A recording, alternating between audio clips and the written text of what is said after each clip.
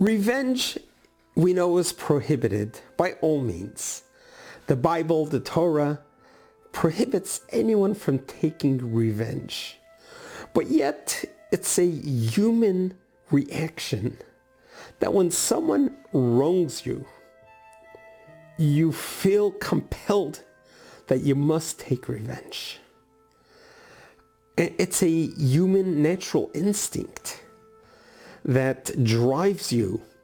And sometimes the drive is so powerful and is so passionate that it distorts your judgments. And sometimes when we take revenge, we're in a phase that we didn't even realize what we're doing. And we seem to feel that once we take revenge, it's going to make us feel better. That if we inflicted upon the person what they have done to you, or even worse, that is it going to truly make you feel better for what you have just endured? So obviously the concept of revenge is prohibited by all means.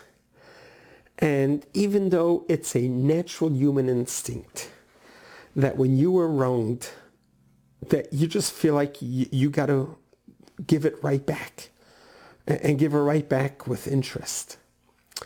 So we know that it goes contrary to what the Bible, the Torah teaches us. But how do we as humans deal with that? How do we deal with that challenge that when someone wronged you, and wronged you so blatantly, that why should they just get away with it? Don't you feel it's your place to take the law in your own hands and take revenge from the person who has wronged you? Comes the Torah, comes the Bible, and tells us no. What happened to you is unfortunate. What happened to you is sad. And when you cry, God cries with you. But it is not your place to take revenge. Revenge does not have any place in humanity.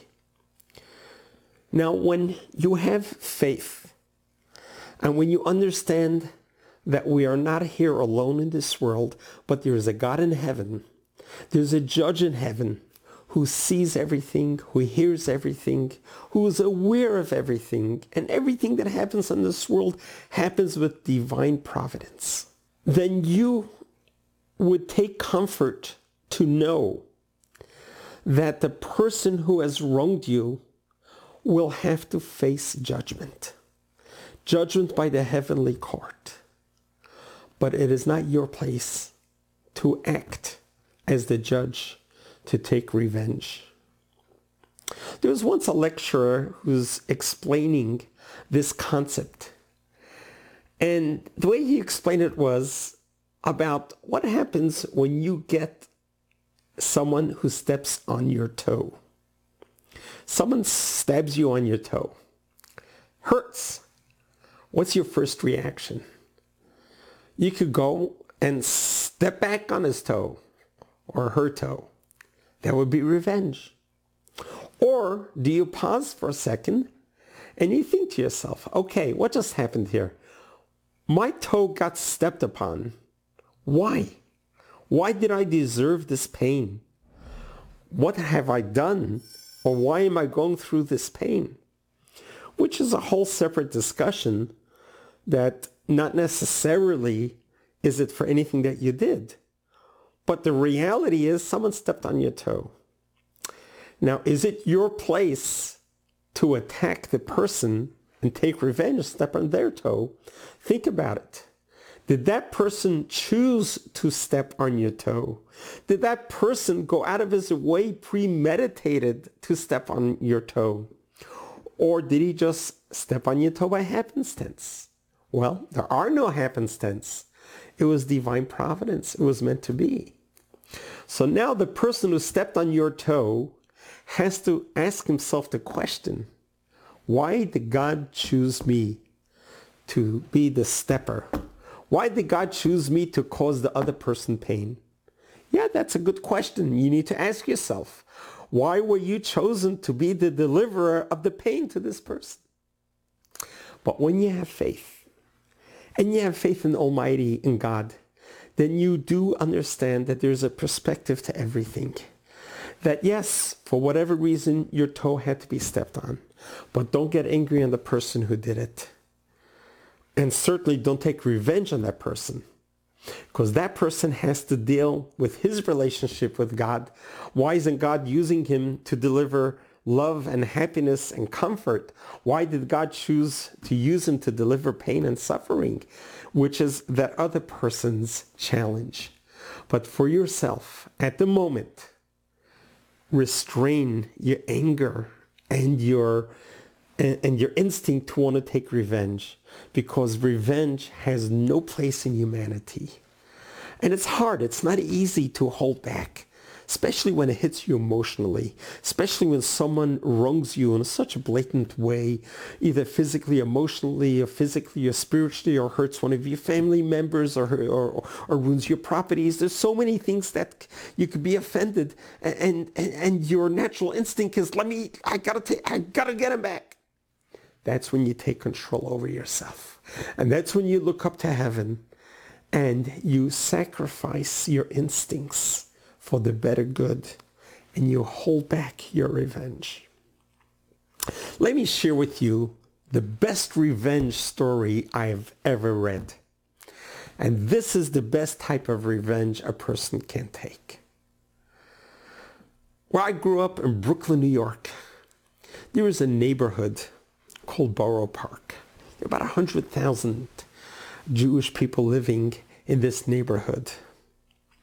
Every morning, there was an elderly man who would stand at the corner of 13th Avenue.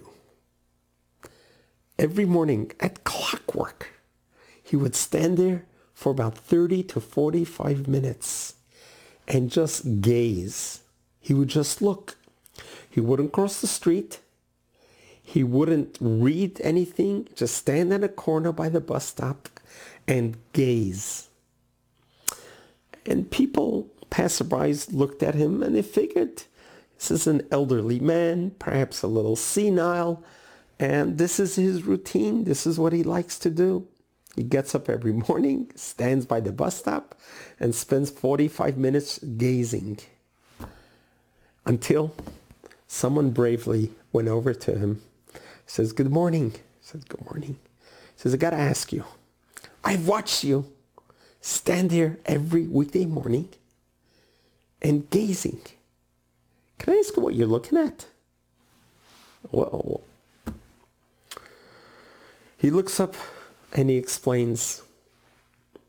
He says, "I want you to know that I survived Auschwitz.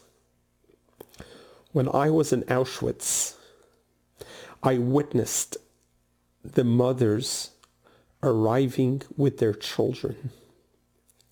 I witnessed how the SS Nazi guards, may their names be obliterated from history, would yank the children out of the mother's hands and send them straight to the gas chambers. I saw hundreds, if not thousands, of these children being brought to the gas chambers.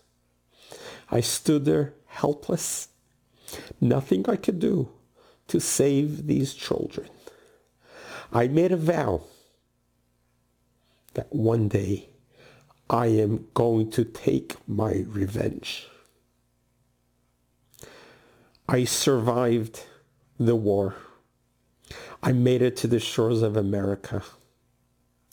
I am here living in Brooklyn, New York.